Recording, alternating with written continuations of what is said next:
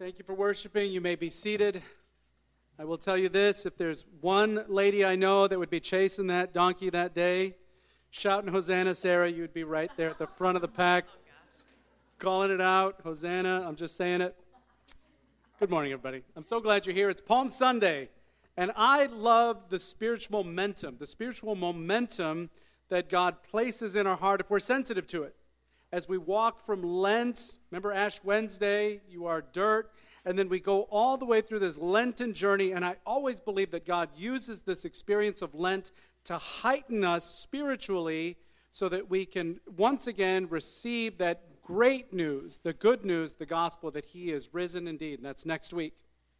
This morning, we are continuing our series, Amazed and Afraid. If you've been with us for the last couple weeks, you know we have been reading through the Gospel of Mark with an eye on the stories, and there's many of them, in which the people are either amazed at the things that Jesus is saying or doing, or they are sometimes afraid of the things that Jesus is saying and doing, and sometimes it's both. And so we've been walking through these great moments. This morning we're going to look at Mark chapter 15, verses 1 through 5. If you have a copy of God's Word with you, great. Please open it to Mark chapter 15, verses 1 through 5. I'll have it on the screen for us as well. Let's stand, please, for the reading from God's Word. Mark 15, verses 1 through 5. As soon as it was morning, the chief priests held a consultation with the elders, scribes, and the whole council. They bound Jesus, led him away, and handed him over to Pilate. And Pilate asked Jesus, "Are you the king of the Jews?" And Jesus answered him, "You say so." Then the chief priests accused Jesus of many things. So Pilate asked him again, "Have you no answer? See how many charges they bring against you?" But Jesus made no further reply, so that Pilate was amazed. This is the gospel of the Lord. Praise to you, Lord Jesus Christ. You may be seated. Thank you.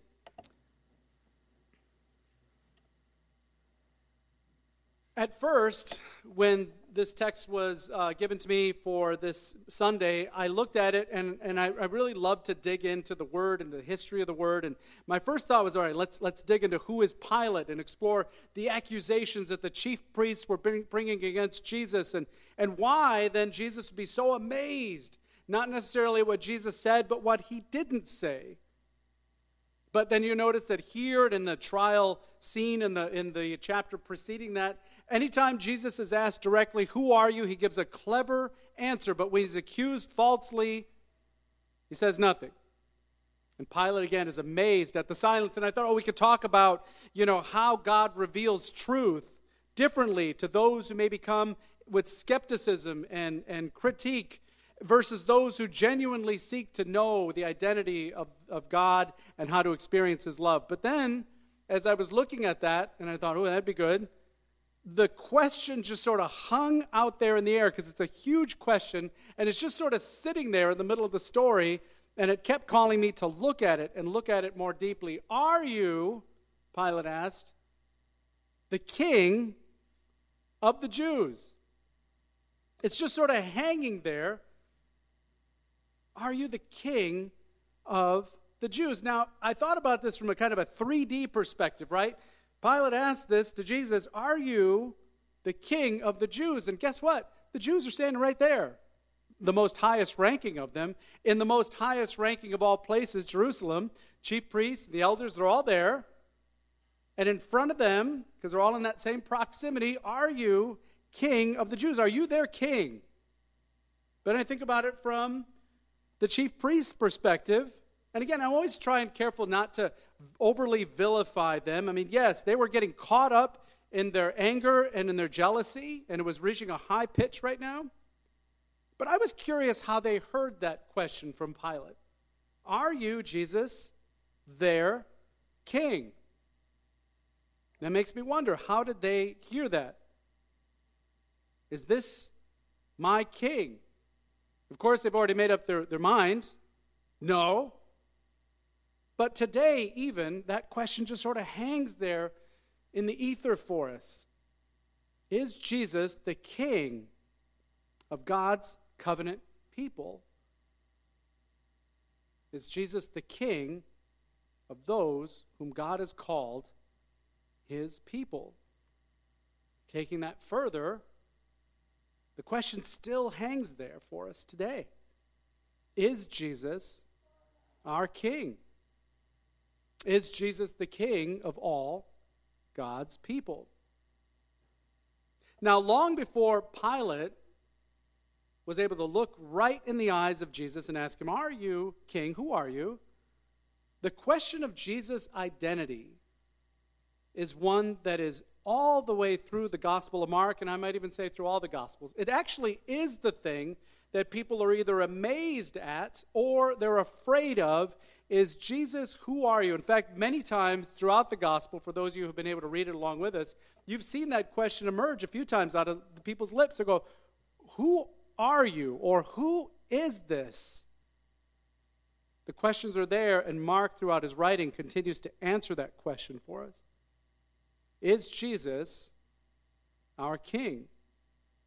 The answer to that either is amazing or incredibly fear-inducing. Is he our King? So I think we have to continue to ask ourselves, is Jesus our King? Is he our ruler? Is he our Lord? Is he the one to whom we serve? Is he the one to which we worship and we glorify? We put light on, we reveal. Now, this is just one of the titles, one of the identities that Mark has shown us in the gospel that he wants us to wrestle with, he wants us to consider. Is Jesus our King? One of the other things that he asks repeatedly is Jesus our Savior? Is Jesus the Savior of the people? And it's an especially ripe question in the passage we had enacted earlier today on the Palm Sunday moment. Remember that? Where Jesus is being welcomed into Jerusalem like a conquering hero, like a Savior. Hosanna, they said. We'll explore that in just a bit. But what about today? The question still applies. Do we need a Savior? Or do we turn to other things or other people to redeem or to save us out of our current troubles? But there's another part of the identity of Jesus that is being revealed in the Gospel of Mark for us, and it's this question here. Is Jesus really our God? Is he our God? Now, I often interact with people who would be faithful Christians. They've accepted Jesus for dying for their sin and have been raised by the power of God. They may even choose at some level to honor him as their Lord or their King, but, you get me a little bit if you start saying Jesus is God. Now, I got to tell you, these are not three different questions. This is the question for us to wrestle with as we read the Gospel of Mark or any Gospel. This is the question that we ask ourselves every day when we say, is Jesus our Savior? Is he our King? Is he our God? This question, though, of who is Jesus is something we especially need to consider and be honest with as we enter into what is known as a Holy Week. As I mentioned to you, and I see it in my own life. I see it in my own life right now.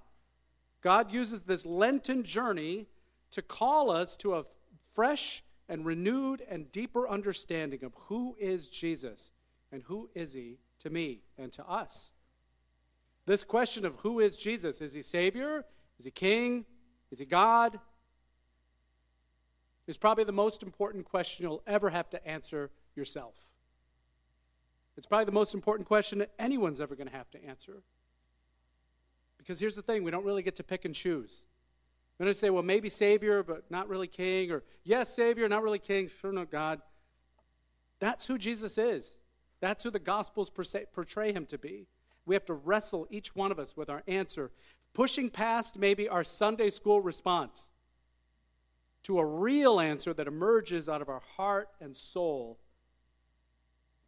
Just as Jesus looked into the eyes of his disciples one day after asking them, who do people say I am? And they told him, this is the word on the street. He looked him in the eyes and he said, but Who do you say that I am? Who do you say I am? Let me pray for God's word to continue to be revealed to us this morning. Father, we thank you. We thank you, Lord, for your word. Thank you for your gospel. We thank you for your Holy Spirit. His presence is here with us. And Father, as we're gathered in community, as we've been opening our hearts in worship, as we've been praying together, Lord, I pray this morning that you would reveal to us more deeply who you are and specifically who you are to us. Push past, Lord, break down some of the defensive barriers we have in our hearts and our minds, and reach deeply into each one of us this morning as we begin this holy week and a fresh appreciation of your gospel. I pray in Jesus' name, amen. So who do you say that I am? Is Jesus our Savior? Now, the people who were there on that, what we know as Palm Sunday, sure thought so. As Jesus was riding in that humble colt, with the cloaks on the ground and the palm trees waving and singing out, Hosanna, they prayed, just as we did earlier. Hosanna, blessed is he who comes in the name of the Lord. Blessed is the coming kingdom of our ancestor David. They welcomed Jesus as if he was a conquering hero, their Savior. Now, most of them, we know, probably thought Jesus was there to release them from some oppressive political situation. They were under Roman rule. They weren't free. And they thought, this is it. This guy is not only wise, he seems anointed, he could feed people at will, he could release people of afflictions and from evil spirit. This is the guy, and he's going to come bring our land back. This is why throughout the Gospels, Jesus was kind of haunted by this confusion about where his kingdom would be. Would it be here on earth? Would they get Jerusalem back? Hey, are we getting our land back? They would ask him, and hey, when we get our land back, can I be someone special in the kingdom? You see, Hosanna is echoed from the Psalm 118, which is where we translate the word Hosanna. It's really, please, Lord, save us. Please, Lord, save us, they were crying out. Give us success. Set us free from oppressive political systems and maybe evil rulers.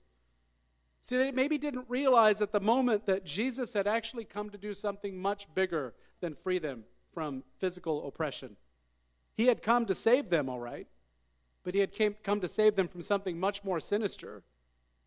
He came to save them from their sin and deliver them into God's kingdom, which was, yes, on earth as it is in the heavens.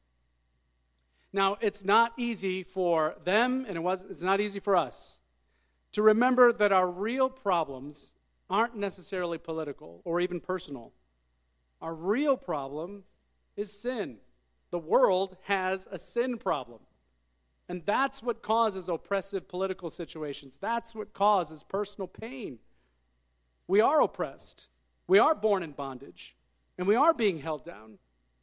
But our real enemy isn't someone else. It's within us. It's our sin. And Jesus alone has come to save us from our sin. As it's written in 1 John chapter 2, verse 2, he came. He himself is the sacrifice that atones not only for our sin, but all the sin of all the world. Jesus has come to save us, but save us out of our sin and make us then right with God. He saves us out of death and delivers us into eternal life. Fix the problem of sin, you begin to fix the problems of the world, politically and personally. Jesus came to save us, yes, but save us from our sin. That's the bigger problem. Next, is Jesus our God? Is Jesus our God? And that's one that, again, even many people who would say they follow Jesus or they have grown up in the faith, that's one that we really can wrestle with. Wait, is Jesus really our God? But it's one of the questions that literally frames the entire Gospel of Mark. Let me show you. In Mark chapter 1, verse 1, it begins just saying, okay, this is the beginning of the good news about Jesus Christ, who is the Son of God.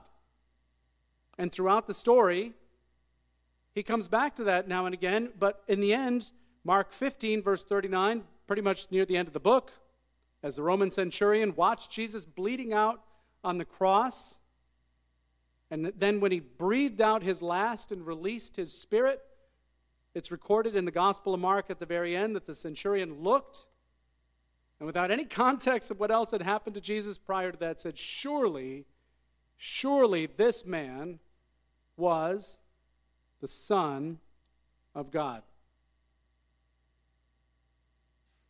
Is Jesus God? It's a question we have to wrestle with, knowing that Jesus can save us back to God only because he is fully God and fully man. It's an identity that is unique to him in all creation. He's the only begotten Son. He shares in the full divine essence and spirit of God himself. And that's how he is uniquely in the position to save us, because he is God. Now, I remember having a time with a friend who was trying to figure it out for himself, and we were talking over Scripture, and he was like, okay, look, I get it.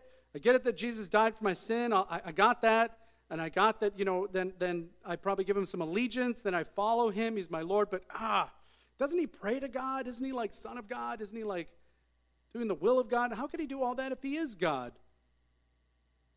Long story short, we opened up the Scriptures and kind of worked through from the Old Testament through the New, through the epistles, the later writers, what they said and what they thought, and it was clear. And I just remember he was kind of stuttering and stammering with it, and then finally just peace fell over him. And he got soft in his eyes, and he looked at me and he said, wait a minute. You're telling me that God himself came here to suffer and die for me so that I could be free? He's like, that's the most beautiful thing I've ever heard. I was like, yeah, it's the most beautiful thing that anyone's ever heard. That's why it's called the good news. God himself has come to die for us. See, in every other world faith religion, it's what we do to try to get better so that we can be better to God. Only in the Christian story does God descend here, come down to redeem his people by giving his own life.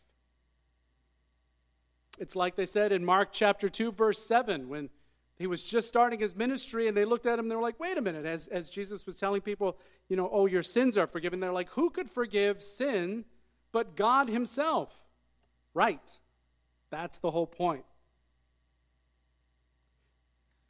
In Colossians chapter 1, it's expressed this way, written, of course, after the Gospels, reflecting on who Jesus was, inspired by the Holy Spirit. The author Paul writes, for in Jesus all the fullness of God was pleased to dwell. And through Jesus, God was pleased. Notice that he's very happy about this. Pleased to reconcile to himself all things, whether they're on earth or on heaven. And God does this by making peace through the blood of his cross. Is Jesus our God? Only God can forgive our sin. Quickly back to the third part of our question that we're wrestling with this week. Is Jesus our King? Now, I put that out there knowing kind of in recent news, royalty, are we still doing that? Doesn't that really mean people that think they're better than everyone else by some weird birthright, and they're very pompous, and they usually live luxurious lives based on the wealth of other people? Or maybe we start to think of dictators or foreign leaders that call themselves king that make great lives out of the back of oppressing their people. We can think that, and that starts to shadow a little bit of who we think of when we think of God as king. I know we don't do kings much anymore in our world, but what we know for sure neutrally is the king is the one who rules, and the king is the one who sets the rules. The king is the one who makes boundaries and defends and protects the people within those boundaries. Now again, we have so many failed leaders in our world and even in the church that sometimes it's hard for us to grasp that idea that Jesus can be a king. Like I said, many of us might imagine that we do need a Savior. And we might even trust to some measure, as it's been revealed to us, that Jesus can be one with God. But we need to answer in our hearts if we trust him enough to be our king. If Jesus is our king, then our allegiance must be to him as our leader and our Lord. If Jesus is our king, then we must accept him as our king, which gives understanding to why we worship him and why we live to glorify him in word and in deed. If Jesus is our king, then that is why we trust him to lead us and protect us. In the Gospel of John, it gives us a different perspective on this moment when Pilate asked Jesus, "So, are you a king?" In John's Gospel version, Jesus answered, "Just like you say, I am a king." But he goes on to say, "For this I was born. For this I came into the world, to testify to the truth. And everyone who belongs to the truth listens to my voice." In other places he said, "My sheep hear my voice, and they obey." If Jesus is our king, then he earns our allegiance, he earns our faith, he earns our worship. We live for him and we follow him. To say Jesus is our king means that we see ourselves under his reign and his rule, not as a dictator, but as a good king, like literally the best king, literally like the King of all kings, or like the Lord of all lords. Now, on Good Friday, I hope you're able to attend some of the Holy Week services we have. We're going to express more of this idea of who is Jesus and the crowning of King Jesus with a crown of thorns and there on the cross. So join us if you can for Good Friday, which is at 7 p.m. Maundy Thursday, of course, is the part of the story. You know, no one likes to go see just the finale of a movie, right? We want to see the whole story. So Maundy Thursday, Good Friday, and Resurrection Sunday, we want you to experience the whole story. Please join us for that. But going back to this question that's sort of hanging there with us, who do you say that I am? Who do you say that Jesus is? Now, the answer to this question might come from a place where you feel like you've got it all figured out, or maybe this morning you're just reaching out by faith. But I will say this, it is the most important question that we can ever consider. Who do you say Jesus is? And we need to be honest about our response. Is Jesus our Savior? Is he our King? Is Jesus our God? And I can't imagine a better time than now, during this Holy Week, as the Holy Spirit's doing a fresh work in all of our hearts, bringing about this kind of spring renewal in our heart and soul to ask us, where are we? I can't think of a better Sunday than a Palm Sunday when we remember the day they opened the gates and they welcomed in Jesus as their conquering king. Maybe this is the first day you want to admit and receive, to say, Jesus, I need a Savior. I need a Savior. Maybe today's the day you look and you go, hey, I've been serving myself. I feel kind of alone here, but I'm ready to serve and be protected by a good king. Maybe this is the time you're thinking to yourself, I really want to know all the love of God that he has for me, that he poured out there on the cross, and the power of God that's going to raise him out of the tomb. Maybe today is the day we want to pray from our hearts together, a prayer that we can only pray by faith. Maybe, again, it's not all the way clear to us. It doesn't have to be. It just has to be the beginning of our new story. So if you're there, or if this is a Sunday where you just want renewal, just want to reset your hearts on who is Jesus, well, let's stand together before we enter into responsive worship and just pray this together out of our hearts. Say, Jesus, I believe you are our Savior. Thank you for giving your life as ransom for us to be free. Jesus, I believe you are King. You have opened the gates of heaven to us so we can enter your eternal kingdom by faith. Jesus, I believe you are our God. Help us to live for you. Lead us and teach us your ways. This we pray in your name. Amen. Amen.